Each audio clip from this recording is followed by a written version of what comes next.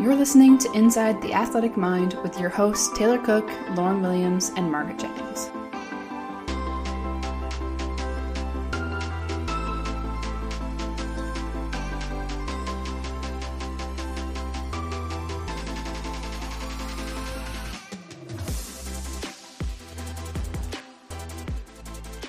Welcome back to the second episode of Inside the Athletic Mind. I am one of your hosts, Taylor Cook. If you guys made it through the first episode, I know it was full of shenanigans, so thanks so much for tuning in and coming along on this journey with us. If you haven't listened to that episode, I encourage you to go back and check it out. It'll kind of give you a little bit of an idea as to what this podcast is going to be all about and a little bit of an introduction to us as people, and you'll definitely understand our group dynamic just by the way the entire episode is laid out. In today's episode, though, we are talking about what it takes to be an Olympian, the pressures that come with playing on the world stage, and how our perception of that pressure is going to determine whether or not we will fail or succeed. And then later on in this episode, we explore the current state of the professional women's hockey leagues and the possible frameworks that could promote the women's game, encourage people, organizations, and businesses to invest and create an equitable game for current and future generations. So stay tuned. Well, I'm not going to give an intro, but like the overview or like the planned topic for today is to talk about the Olympics, women in the Olympics, and just kind of like the pressure that Olympians do face once they're on like that big stage. And Lauren, I think you actually wrote a newsletter for that this week, actually. Yeah. I think it's such an interesting topic, and it's one that gets so much media coverage, right? Because for so many of these athletes, this is the pinnacle of the sport. And they are acutely aware that this is the pinnacle of their sport. And when we think about like women's hockey, for example, minus world championships, you're training to make a team to play in this tournament for 2 weeks. So this is where like all of your training, all of your prep, all of your physical work, all of your mental work, all of your sacrifices are coming together in this one scenario, this one event. And I think all of us have dealt with that in different avenues or at different events, right? But it's something that I think is present for every athlete at the Olympics, from, you know, the ever experienced Shaun Whites of the world to your veteran hockey players like the Hayley Wickenheisers and even like Melo Daou and Marie-Philippe Poulin. They've all been there a couple times. Oh, there goes my phone. So it's something that's interesting to talk about because it's there for everybody.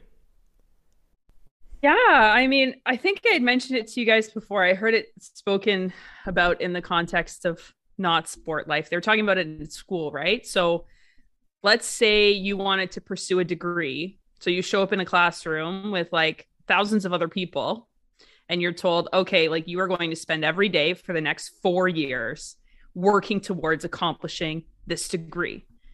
But only 3 of you are going to graduate with the actual degree, right? And like how many people, given that context, would stay in that classroom and commit to that pursuit of that degree? Or how many would look at the odds and be like, screw this, I'm out, right? Mm-hmm. So it's an interesting context to think in. And I mean, I still think there's something that comes with the making it to the Olympics, right? Being deemed an Olympian, like that is something that you can carry with you for the rest of the life because you're labeled as, you know, one of the best athletes in this particular sport in your entire country. But there's like a whole other element to this competition because like you said, it's the world, right? It's everyone in the world. Are you one of the best in the world? And I think it takes a certain mindset to even consider that you're capable of doing that. And then to have the resilience and the commitment and the drive to see that through. And then at the end of it, if you're not deemed one of the top 3, to still be able to be resilient and see the positives in that and not, you know, let that derail you moving forward. Yeah. I think when you originally gave that example and you were like, well, maybe it's not like quite there. Like, if everybody joined the same degree program, and then they said only 3 of you will with honors, right? The rest of you might get a diploma, like you might get to graduate, but then only 3 of you will get like graduating with distinction. Do you still want to do it? I think that's like part of the mindset game for this. And I think that's what, I mean, for me personally, like hearing that, like that just makes me want to rise to the challenge. So I think it has so much to do with the way that you perceive those odds and how much you believe in yourself to be like, yes, I'm going to be one of those 3 people that gets that distinction, that makes that team, like whatever that case is. And it's interesting because like if you go into like a high level program, you're all entering with that same mindset for the most part.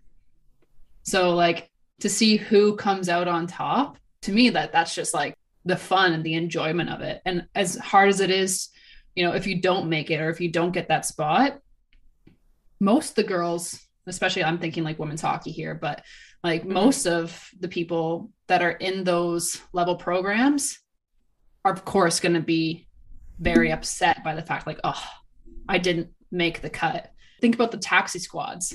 You're part of the team, but you're not, you know, like you are, but you're not. You don't get to go on and play the game that you love. You get to be at the Olympics. You get to kind of experience it from an outsider's perspective, but you're not actually on the ice playing with your team. But you still made it, you know? But you're expected to be mentally and physically ready to go the whole time. Oh, yeah.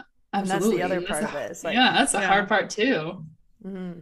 But also like, it's funny. So your analogy, right? Of like, okay, like you're going to have to work really hard to get the degree, right? Only 3 of you are going to graduate with distinction.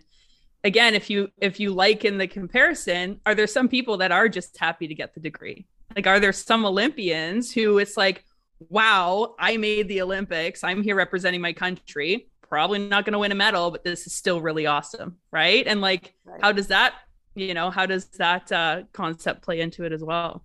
Mm-hmm. Well, actually, I think there was a Canadian, I think he was Canadian anyway, an Olympic skater who I think he was skating in pairs and he like went to the Olympics, but he wasn't supposed to be actually skating. So I don't know if they have like a taxi squad for their skating pairs or whatnot, but he had to like mentally be ready to go within 24 hours. And I guess he fell like a few times and stuff like that. And he's got a lot of criticism from media in terms of like not being ready. But like that's the battle. That's the challenge right there. Like you have to be ready to go. But at the same time, it's like we're human. Like you're not anticipating having to step up and be there. So like how is it that you can really put yourself in a space and a place to be ready to go on like the drop of a dime, no matter what happens? Right. And I think that's one of the things that I mentioned in the newsletter too, but something that I really like to talk about, and you mentioned it briefly, Taylor, is the perception of the pressure. How do you interpret the pressure that you're under? That's so important. And I don't think that enough people talk about this, because I think it's totally natural to sometimes see pressure and be a little scared of it and have the what if I don't do well? What if I embarrass myself? What if this is the end of the road for me if I don't do well? But the sort of stigma behind that is if that's your reaction to it, you're not an elite competitor. You don't have the mindset to succeed. When in reality, there's probably a bunch of people that feel that way, and you can be coached to perceive pressure differently. And the people who are able to show up, is it their natural reaction to show up and say, no, the pressure actually wakes me up. It fires me up. It makes me want to go and do my best. Or are those the people who have had to coach themselves away from the fear and coach themselves into that perspective of saying, no, it's not a scary thing. It's actually an exciting thing, and learn to interpret, the raising heart rate, the sweaty palms, the heavy breathing as like, hey, my body's preparing to do something huge, as opposed to, holy shit, fight or flight, I'm going out the door. It's acknowledging that like that pressure, right? Like sports stress and threat are a part of sport competition, right? So you do experience those. And you have a biological reaction when you experience stress and threat. So you are going to have some sort of physical response if you're competing in a sport at a high level. And part of it is acknowledging that. And like you said, it's not trying to act like it doesn't exist. Like, like no pressure, like I'm just calm always. It's acknowledging that it exists and then kind of changing your relationship with it, right? Mm-hmm. Yeah. There was I think it's also about the self-awareness. Oh, sorry. Go ahead, Lauren. No. I like that a lot too, right? Like the self-awareness piece is huge.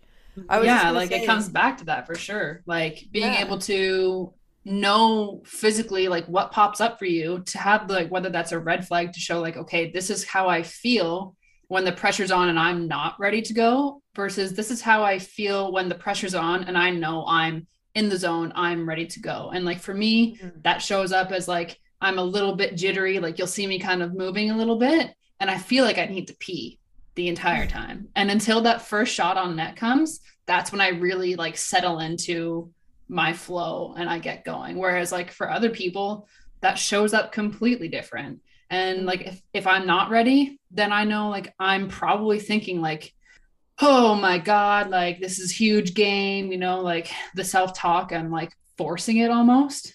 Whereas when I'm ready, like it comes naturally. Yeah. There was a really cool video clip. I would love to be able to go down the rabbit hole that I found it in on Instagram again, but who knows? You can set that up. Yeah. It was a bunch of skiers and snowboarders, I think, talking about fear. And the question was, does fear play a role in your sport? And I'm going into it thinking like, yeah, maybe there'll be the one or two that are like, no, I don't feel fear. Every single one of them said, yes, absolutely.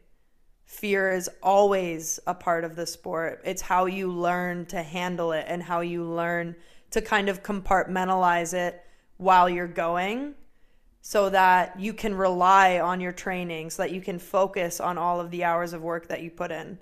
And like a couple of them flat out said, like, how do you not have fear when you've like witnessed yourself breaking a bone to the point of like, it's gruesome.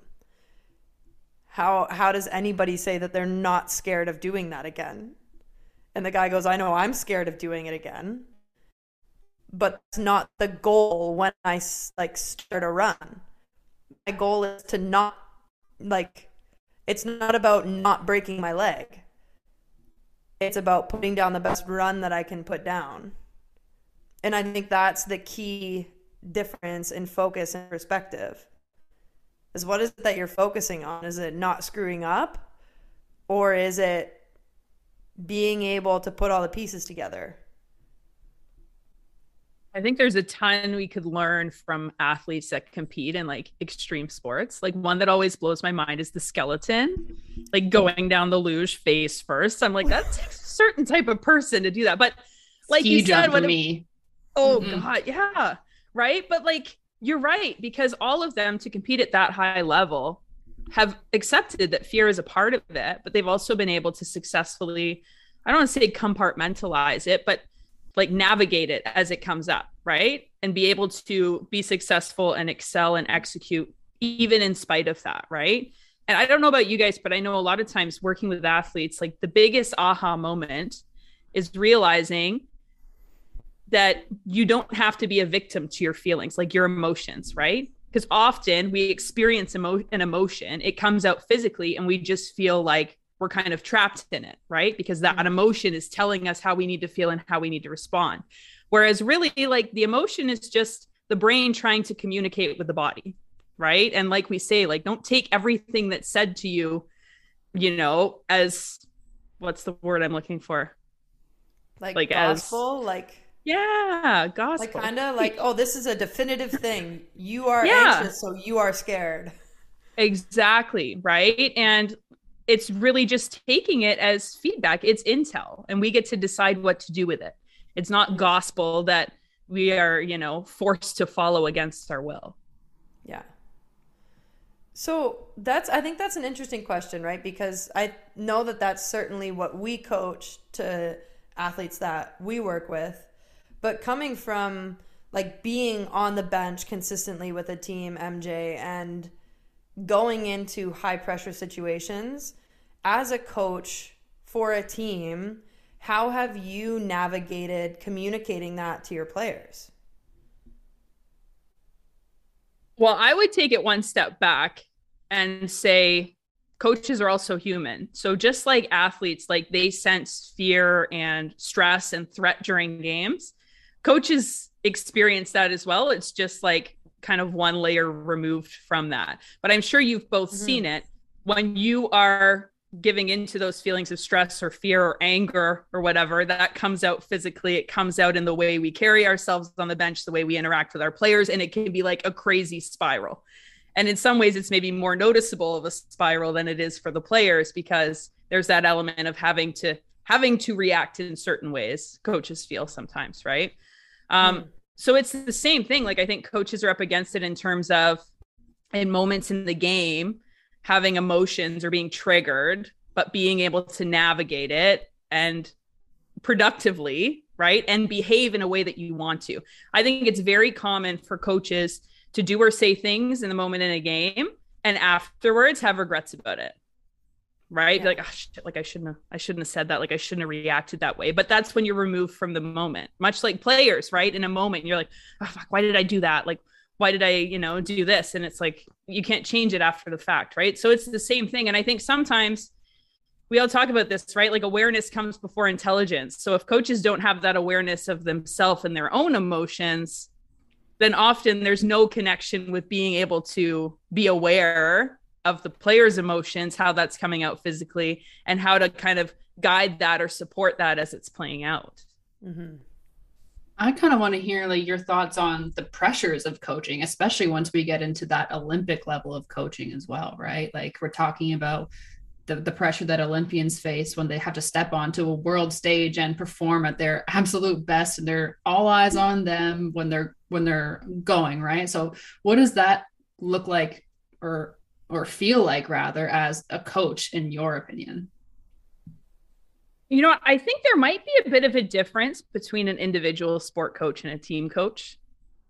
I think individual sport coach, I think, again, so like we say, athletes could probably learn a lot from talking about athletes who compete in extreme sports. I think team coaches could learn a ton about working with individual sport coaches, because really the focus is the athlete, because you understand like they need to be mentally and physically prepared. And your job is to support them and kind of give them the support they need in order to excel in the ways they need to excel. So you are really zoned in on not just what they're doing, but how they're feeling and making sure that they're prepared. Right. And I think really, I don't think anyone is like, oh, if that aerial jumpers coach did a better job, they probably would have won, because there's, there's not the strategic thing. Whereas in team sports, right, it's like, oh shit, like why'd the coach pull the goalie? Like, why did they put that player out there in this situation? Why didn't they run this face off? So I think there's more of a sense, rightly or wrongly, that they're more responsible for the outcomes. And I don't know if that's like larger in Olympic sports. I don't know if maybe they get a bit of a pass because it's a more short-term event. But I know like in league play, there's a lot of times where it's the strategic decisions they make that they're worried about being reflected on them poorly. And again, attention and energy is limited, right? It's really hard to be in your head thinking, okay, who do I need to have out when? What play do I need to run? What decisions do I need to make in terms of game management? And also be zoned in on like, how is my third line right winger feeling right now? Like, is she emotionally stable? So that's why I do think coaches in general, we need to better leverage all of our support staff to have some people on the bench that can be like those individual sport coaches and provide that insight in the moment, because there's just too much to navigate. It's kind of funny that you bring up like, there being a difference between like regular league play versus like the Olympics, because it is such a short time to prepare. But for Team Canada, it's a little bit of a different story. Like Team Canada, Team USA, they have been centralized and practicing for a long time before the Olympics, which is why you see that they're dominating there, versus teams like Team Finland, who get together like maybe a month before and put that team together and start working together to perform at the Olympics. So it kind of shows like the difference in development in terms of not only like finances, but also like strategically how teams are able to prepare for the Olympic Games. And I know Lawrence, she sent that article from the Star, which really got me kind of going. The argument for not having women's hockey in the Olympics, that one got you going? Yeah, exactly. That's the one. So like, I don't know why. I don't know why. I'm not picking up on confused. the connection. I know. Does women's hockey belong in the Olympics? No, you're right. It probably doesn't. You're right. Oh God, no, take it back. Strike that out. But yeah, like that's like an interesting aspect to look at, I think, is like just how different countries are able to financially support their Olympic teams and also how they prepare for them. So like this author of this article probably doesn't really know what the process is in terms of like how Team Canada prepares, how Team USA versus Team Finland. You know what I mean? Like it's a different structure, which is why you see different teams performing at different levels. They have different development levels in terms of like where they're located in the world.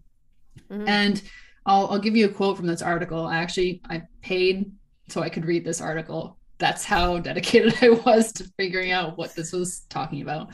But she says, "I'll get crucified for saying so, but women's hockey doesn't belong in the games. It's a cheap medal, in no way comparable to the paramountcy that some nations historically enjoy in a specific sport, like the Norwegians in cross-country skiing or Jamaicans in sprinting. There is at least some semblance of competition, gobs of it actually, with scads of elite athletes to make a challenge."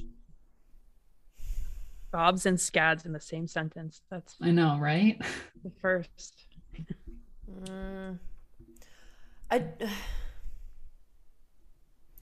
Thoughts, Lauren? I think you're right. I think that person has no idea the preparation that goes into the Olympics for these teams. I think if they had better understanding of the financial commitment that the US and Canada have to women's hockey, they would also probably understand that that's the cause of the discrepancy between competition, if that's what you want to call it. And I just don't love it when people make blanket statements like that. Like, oh, this sport does not equate to any other Olympic level sport because the medal is cheap. Please tell me that any one of those athletes think the journey getting there was cheap. No, definitely is not. Especially like in the amount of sports work where none of us get paid. None of us get paid a living wage. Tell me how frustrated you are right now. So and it's what's even more like frustrating is the fact that this is a female author who wrote this. Like putting a blanket statement on a women's sport that is trying to break through ceilings to get some sort of pay equality and to get on like national programs so young generations can have role models to look at. Like having somebody push back against that, like that's just flabbergasting to me. But it makes me kind of wonder, okay, so if we obviously in the space understand and know that Team Canada, Team USA have longer preparation periods for the Olympics, should other countries be putting in that same effort? Or should there be some sort of outline where like you can only gather X amount of time as a team before entering into the Olympics? So there is a more quote unquote fair playing field. That's a really interesting question. What are your thoughts on that? Well, I'm going to be devil's advocate for a second, because not that I agree with this side of the perspective, but I think it's always important to have both voices, be the evil villain coach here. So my challenge is, the article doesn't say that women's hockey isn't a great sport. It doesn't say that Canada and USA haven't like evolved and grown expansively, like in terms of the quality of talent and their ability. really what it highlights for me is that there is still a glaring discrepancy in ability between the countries, right? And it's been those two that have been at the top for a long time. I listened to a radio interview the other day, and it was talking about, I don't know if it was, I can't even remember off the top of my head. I think it was Sweden or Finland that beat US in the semifinals, and they played against Canada. Yeah, there's three teams that have made it to the gold medal match. It's Sweden, Canada, and the US. Yeah. So for me, again, like I always want to be solution oriented. I love hockey. I want to see it in the Olympics. Like really in 2002, like I had that recorded on VHS and I watched it over and over and over. And it was like a major motivation for me to see women competing at the Olympics. It was incredible. I want girls to have those opportunities. So for me, it becomes, okay, like what can the solution be? And I think the biggest missed opportunity is in those other countries that have historically been strong at hockey, like Sweden, Finland, Russia. Why hasn't the game on the women's side evolved the same way it has here in North America? And how do we help ensure that it does to protect our sport on an international scale so that it can continue to grow the way it needs to? Mm-hmm. And I think the bottom line is funding, right? And I know that in Sweden here, funding up until this past like couple of years dropped dramatically for women's hockey. And Sweden and Finland especially have been on the cusp of like competing with and beating US and Canadian teams. We saw it happen in Worlds, what was it, 2 years ago, where I think they actually won the game, had a game call or a goal called back, and then had to go into a shootout with the US and ended up losing. And then Sweden's made it to the gold medal game before. So if we're talking about not making it an Olympic sport, I just think that the conversation that has to go before that is, where's the discrepancy in funding? And is it a country level issue where they're not putting enough money into the sport? And if that's the case, like, where's the money going?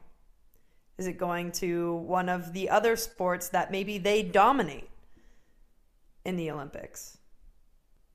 Here's one of my fears is there were issues obviously with funding prior to the pandemic, right? Like the women weren't getting as much as the men. Fast forward, and like my concern is just the general relationship that the world has with sports even right now. So like, for instance, viewership, I just read a thing on CBC, but viewership for these Olympics is down 22% from the Winter Olympics that were 6 months ago. Granted, they said maybe it's Olympic fatigue because usually they don't happen 6 months apart. Like people might be like, whatever. Yeah. But it's 48% down from the last Winter Olympics. So people aren't as engaged with sport. And we kind of touched on this before. Like it might be an even bigger issue that we need to address. Like what are ways that we can keep sport relevant, keep it something that people see value in, that they want to invest in, right? Whether it's corporations or things outside of that, because I think in some ways that ask and that conversation is going to be harder now, even than it was before. Mm-hmm. Well, and it's funny that you say that, because even though the viewership for the Olympics overall is down, the Canada-US women's game had the highest viewership that it's had in years, I think, with 1.4 million viewers, which is like amazing, of course, but like... And a late night game too. Yeah. Mm-hmm. Like I know, like for me, I didn't watch that game personally because it was at like 5 a.m. here, but like for the other games, it was like 6 when I was in Finland, I 100% put my alarm on to make sure that I got up to watch that game. Mm-hmm. MJ, where were the last Winter Olympics? Were they in Beijing? Were they in Pyeongchang? Oh, yeah, Pyeongchang. Yeah, okay. I was going to say, well, I wonder if it has something to do with the time difference, because I think a lot of sports consumers are in North America. Like, obviously, Europe is huge with soccer, which obviously is not in the Winter Olympics. But that doesn't even make sense then, because if it's down 48% from the last Olympics or Winter Olympics, and it's still in the same time zone, that's definitely concerning. Yeah. Yep. Not to be Debbie Downer or anything. Well, she just give up probably. Pack it in. No. Well, and like Never. She continues on in the article here, and she says that the problem is that most countries simply have no interest and little appetite for growing the game, which, okay, to a certain extent, some of that is probably true. And I don't really think for teams like Finland, Sweden, Denmark, I don't think that that's about like not having an appetite to grow it. I think it's more so about the financial backing for it. And like they are smaller countries in comparison to Canada and the US, obviously, like they have less population to pull from in terms of finances. So that definitely has to play some sort of role here. But then you look at, like Team Japan and Team China, they came out on top against like Denmark. I was very surprised, but they clearly have an appetite to grow the game, and they're a little bit bigger. So maybe they will have more funding for their national level teams. And I know that they had Team China in the CW before it folded, right? Yeah. The interesting thing with China too is they're taking a really unique approach to growing the game on both the men's and the women's side. And to play on that team, I think they were at the time called the Vanke Rays in Shenzhen, China. Women were going over there and making a very respectable salary. So you went over to China, you played the season, you were able to come back. I had a few friends who did it, and they were like, yeah, I made a very, very good living over there. They paid me well, treated us like professional athletes. And now what they were able to do for these Olympic Games, because they're the host country, they get to submit a team for the sport. They brought in some of the North American players who had been playing and living in China and were able to get citizenship. Now, to me, I don't think that's a bad thing at all, because you are creating a competitive environment and you're bringing in expertise where your country may not have it yet. Yeah, absolutely. And I mean, I know Kazakhstan wasn't in the Olympics for women's hockey, but they were at the qualifications. And like that was an opportunity that fell into my lap. I think it would have been when I went out of university, but they were recruiting people from North America to go over and play in Kazakhstan. They have a team in the EW. So, they travel a lot for that, but they were giving citizenship to these girls that are playing there in order to attempt to qualify for the Olympics. And I know there's a few other countries who do that as well, but I think it's less heard of in places like Finland, Sweden. But begs the question, like, is that something that they should consider? Like, Sweden has one of the best women's hockey programs in all of Europe. So why are they not performing at such a high level at the Olympics? How do they have like the most, I would call it, having played in almost every single women's professional league now, I would call this one of the most professional elite leagues that I've played in so far. And half of their players don't get paid. That's why. It's same in Finland too, I think. Like they have professional league technically, but their girls don't get paid at all.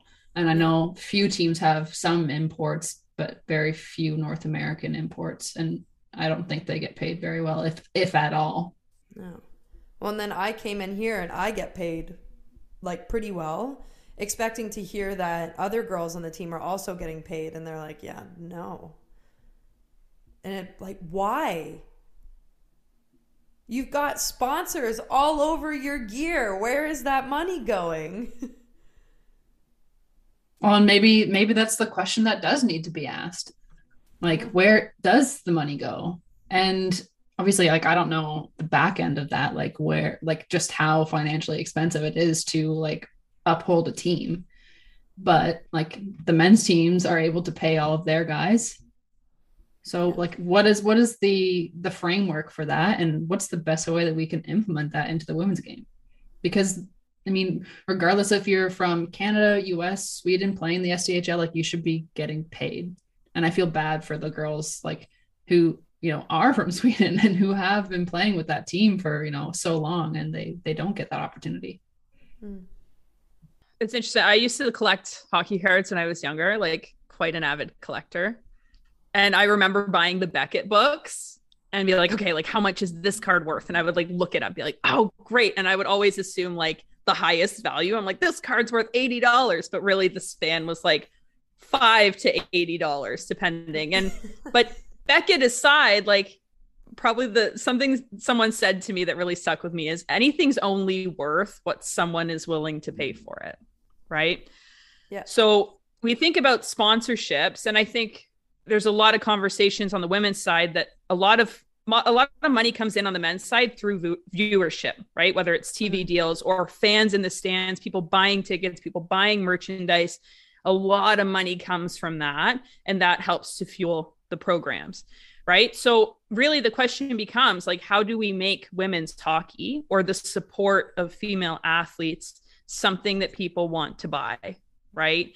And it's not necessarily just like in the quality of the product, because we're running into the same problem here in Canada where the players are incredible, right? Like at the height of the sport in the entire world. But how do we make that product appealing? How do we make it something worthy of people buying, right? And whether it's like investing in creating relationships, making the players, more relatable to people, putting them in positions where they can connect with others so that people want to invest in that relationship. Like there's so many different avenues we can go. But I think that's really where it starts. How do we make it something that people want to pay for? And like, even as simple as, what do you guys invest your money in, right? Why do you buy what you buy? Mm-hmm. Right. There's a business side to it too. So. Yeah, absolutely. And, it makes me think of the program that my university had for our team, and it was called the Adopt a Tommy program. So we would have like local families with young girls or boys that are in hockey. They would get into this program and they would like adopt one of the girls from the team, and we would build that relationship with their kids and their family, and not only have them come out to the games, but we would go to their kids' sporting events as well, right? So like creating that positive relationship and being able to serve as a role model for younger kids and inspire and encourage them to be, continuing on in the sport. And for me, like I was blessed with the best family in my last year, and like I'm still in contact with them to this day. Their grandma, she was part of the administration at the school, and she sends me like video updates, like pictures. Like these girls are the most adorable little girls ever, but like to see how they've been able to progress even just since I've graduated university in terms of like their skating ability, like getting those videos over time. I love that. Like that's a huge like gratitude moment for me. Mm-hmm. So imagine how impactful that must be for younger kids. Mm-hmm. I think that is a huge piece of it. And especially with a sport where everybody is wearing a face covering, that's actually a really big piece of the psychology of it, is you can't see our faces because we're wearing masks. Whether it's a cage or a bubble or whatever, it's harder to form a personal connection with somebody when you can't see their face. So what that ends up coming down to is like, we need to put more effort into marketing. And that's a conversation that they're having here in Stockholm with our team, Djurgården, because we have a rink that holds around, I think, 8,000 people. And they just opened it up to full capacity. And as soon as they opened up the first men's game, they sold over 6,000 tickets. And the crowds at this rink are insane. But then during the game, when they advertised like something for our next game, someone behind us said something in Swedish, and I looked at the girl and I said, what did he just say? And she goes, oh, he didn't know we had a women's team. And it's like, okay, so how do you have people who are avid supporters of the club? And Djurgården has hockey and soccer, I think. They're avid supporters of the club. but they don't know that there's a women's professional ice hockey team.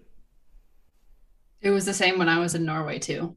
Like Vålerenga men's is like one of the bigger clubs in Norway for men's hockey and football as well. And yeah, like hardly anybody was out at the women's games. Like, I don't even know if they charge entrance. Like, that's how, like, kind of, I don't want to say desperate, but like, that's the only word I can kind of figure out here is like desperate to have people coming into the games. Like, they were scared to be charging people to come and watch us play at top division hockey. And like, granted, Norwegian hockey is very, very different from Swedish hockey in terms of like the level of competition, but it still demonstrates the same point that we're trying to make here. Yeah. And that was a conversation that I also had with the equipment manager that I had at school, who is no longer there. But I found out that we were charging like, I think it might have been $3 a ticket at college. And we were getting to a point where we were selling out the rink. And I was like, this is amazing. What would it be like if we could double ticket price? So it's still $6. Like, it's only $6 for a ticket. And his response to that was, well, we need to keep it affordable for families because this is such a family event. And I said, well, they charge the men's team.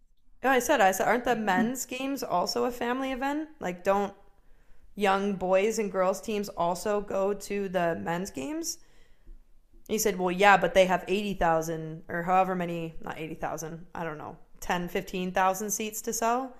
And I said, okay, so if they have that many, why are their tickets 25 to 50 and ours are like $3 to $5? And he couldn't answer me. And I'm like, so there is an apparent, hey, we can charge more for this product because people are willing to pay that. But if we up the price of this product, then it is no longer a family-friendly, like go out with the whole family kind of event because it's too expensive. That's very sad to hear. Now, I should say that was one person's opinion. Of course, but that doesn't change the overall outcome of the entire situation, though, right? Right. Like, yes, it's one person's opinion, but if the organization or the university, I guess in this matter, is not willing to make those changes, like $3 is nothing. Like, you can go to Tim Hortons and get yourself a coffee and donut for $3. Like, well, maybe not. It's going to break the bank. Yeah, maybe not anymore. But I don't think it's going to break the bank if you, like you just said, double it to $6. Yeah, but then as soon as he said that, in my mind, I was like, oh, wow, yeah, you're right. You're taking that from an $18 night to a $32 night. And I was like, wait, no, what? God, no, why am I doing that? No, don't think like that, Lauren. Don't think like that. Right, but it's like, it's internalized though. Because for sure. Everything from like for women's ice hockey, let's say everything from the time slots that you get for workout and practice to the number of people you see in the stands to the resources that you get access to the support staff that you have access to, communicates the value of your product. Which makes you value yourself less because that's what you're given. And I think we've kind of talked about this before. Like, we are paid less. We have the shittier ice times, the shittier training times as well. We're not compensated, like even with perks and benefits in that sense, but we are able to manage full-time jobs. Sometimes people have more than one job. Sometimes people are in school and they're still able to show up and perform at a high level. Now, just imagine if women were able to get the same compensation, same perks and benefits, be able to have optimal training programs and times and not have to stress and mentally exert themselves by showing up at another job. Mm-hmm. How do you think that would improve their performance overall? Right. Okay. So men's sports have been around for a really long time, right? Yeah. I don't know how long's the NHL been a thing, like since the early 1900s or something like that. Yep. I think, and it's been quote unquote professional, right? Like women have been playing sports since then. Like I've seen pictures of women in the 1900s in their long ass skirts and hockey skates holding sticks. Like they were engaged in sport, but it was always like, oh, like that's fun, that's nice, right? Whereas for men from a long time ago, over a century ago, it was seen as a business, right? It was seen as marketable. It was invested in as such. And even in the course of our lifetime, right? I know in the course of my lifetime, like I couldn't imagine going to an NHL game and not spending a shit ton of money for the tickets, but that's just always the way it's been. The challenge for us is we're at a spot where it's been free. There's never been a charge to it. And now we're like, okay, we want to be treated similar to that. And that's right. We're entitled to that because you work just as hard. You know, you're just as committed to your sport. You train just as hard. But again, like the challenge is even some of my friends, I think in the course of my lifetime, like women who play hockey would be willing to pay, let's say like a couple $100 to go watch the Leafs play the Habs at Scotiabank Pond. And I don't know that they'd be willing to pay $100 to go watch the Toronto Furies play the Boston whatever at maybe the same arena. And that's the challenge, right? Like, and again, I'm not saying it rightly or wrongly. I'm just always going to try to throw something in to like make us think big picture here. Right. But that's kind of what we're up against. That's where, like I said, it always goes back to me for how do we make women's hockey something that people want to invest in? Like you don't necessarily need to become the next Danbury Thrashers or Trashers or whatever. And but like how do you create an environment where people want to come to the rink and be a part of it, where they're invested in people? Like social media, leveraging that is huge. Reese is not really big in sports, but on the odd occasion, I can convince her to watch like a sport biography with me on an athlete. And once she does, she's like, oh, like, it's so nice to like know so much about them. And then she'd actually be interested in watching them compete in a game or something like that, right? Like the challenge is women's hockey has been around, sports have been around for a long time, but we're trying to create a new value proposition moving forward. And how do we do that from the grassroots level? Because we're starting at zero. Men born the same time as me come in and there's already a huge system and opportunities to go play professionally and pre-existing salaries that, okay, it's either going to be that or it's going to be higher than that. Right. Yeah. That's Well, and the other piece of that too, of like what you're talking about is like, we acknowledge that the men went through the same thing, right? Like they had other jobs, they worked at factories and then they went to the rink and they played.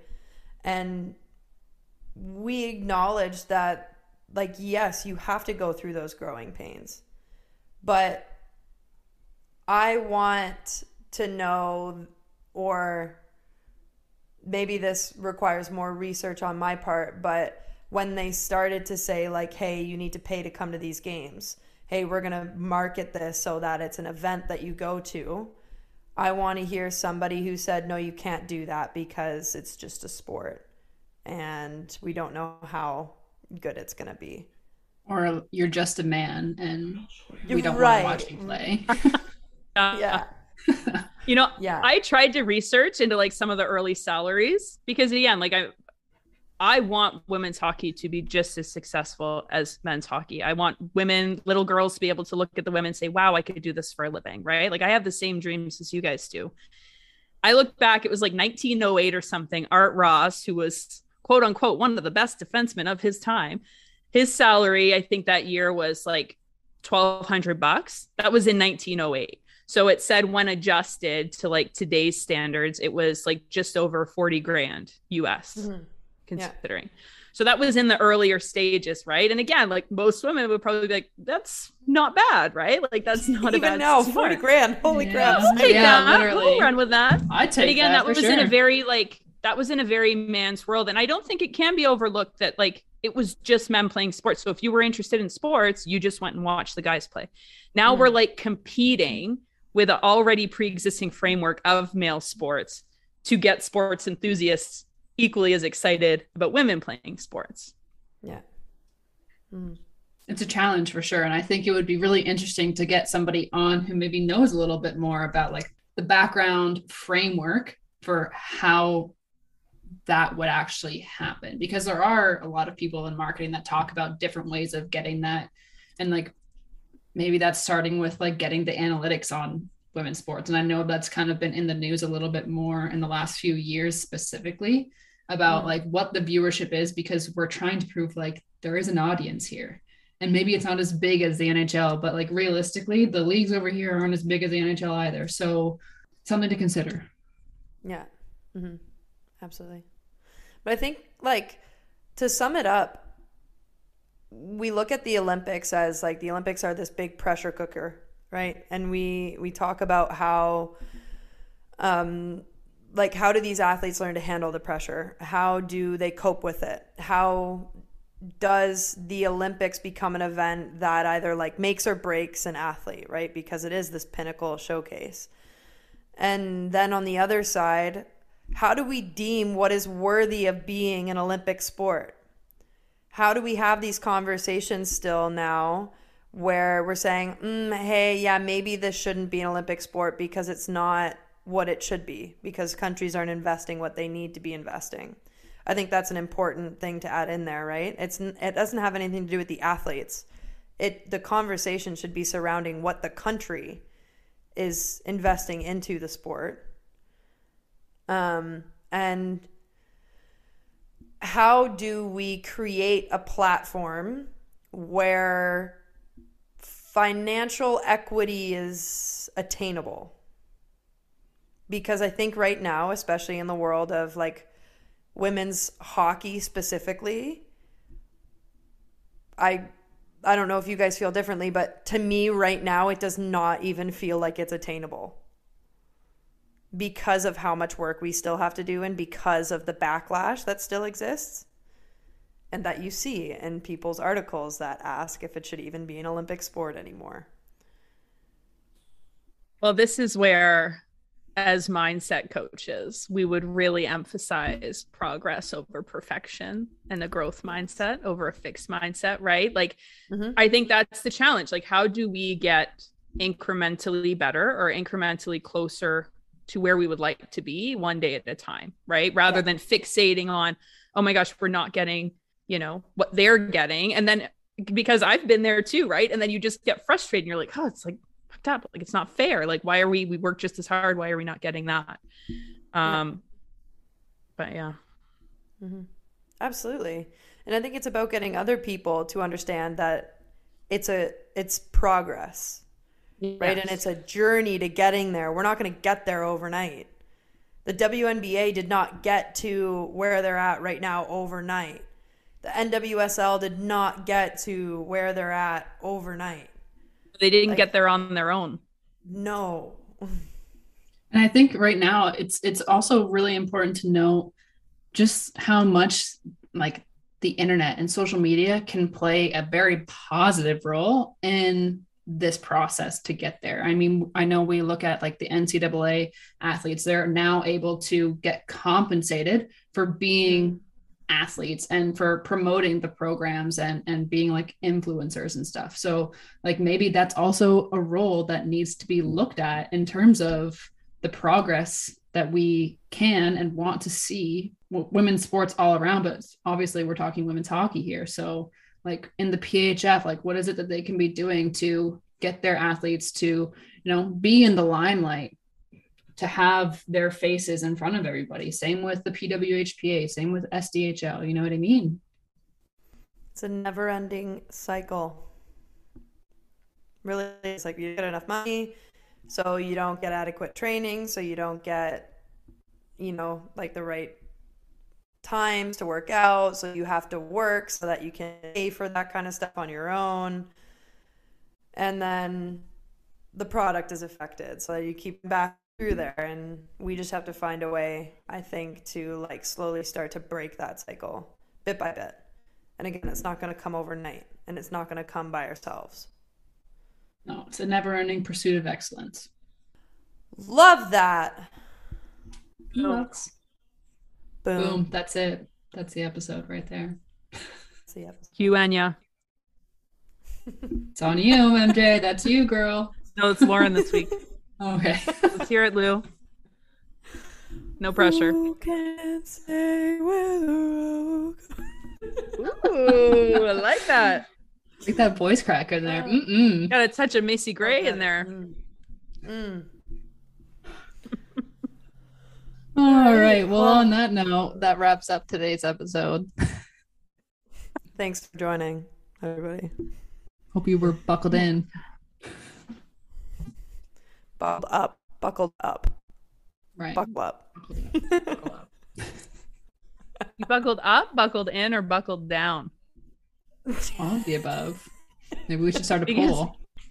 Right? Technically, like you want the buckle to keep you down. Like you're going up, there's a problem with the buckle. Just saying. Oh no. Here we go down the rabbit hole of shenanigans. And goodbye. Shenaniganery. any final words? Thanks for listening, guys. Appreciate it. Thank you very We have a much. really solid intro and outro plan. On a weekly basis. Progress over perfection, MJ. Progress over perfection.